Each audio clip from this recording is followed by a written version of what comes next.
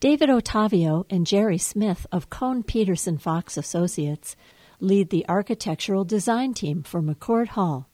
While they were in Tempe for a site visit recently, we met to talk about the design process.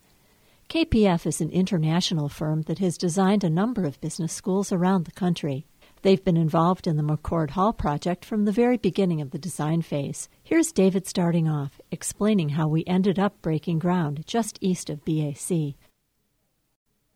First, it was going to be on this site, but the university came back and said that one of the constraints, once they decided to build on the site, is you had to build a tunnel underneath the building, and that became an untenable. For service to the Memorial Hall. So that caused us to stop and move to University of Mill, and that was going to be an enormous building because it would have replaced the BA and the BAC, and of course, what's now going to be McCord Hall.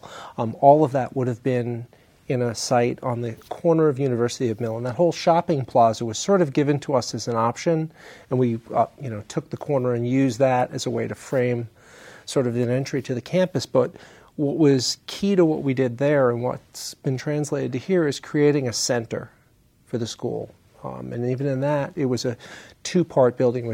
It was clearly two buildings in that partie, where this is two wings that created an outdoor space that became the center of the school. Because that's one thing, as Jerri was saying, we've done a number of different business schools, and one of the key components to the successful ones is having a center, a home, a heart. A common space. Yeah. And sometimes that's enclosed, and some, like at University of Michigan, and sometimes it's exterior space. Right, because we had done a building at Florida International University where we did it completely outdoors because the climate's beautiful in Miami, Sure. For the most, except when it rains. But anyhow, and that's where we had an opportunity to do that here. Except here, what was different is we were able to create this relationship with the BA and the BAC, and how it really transformed your outdoor spaces.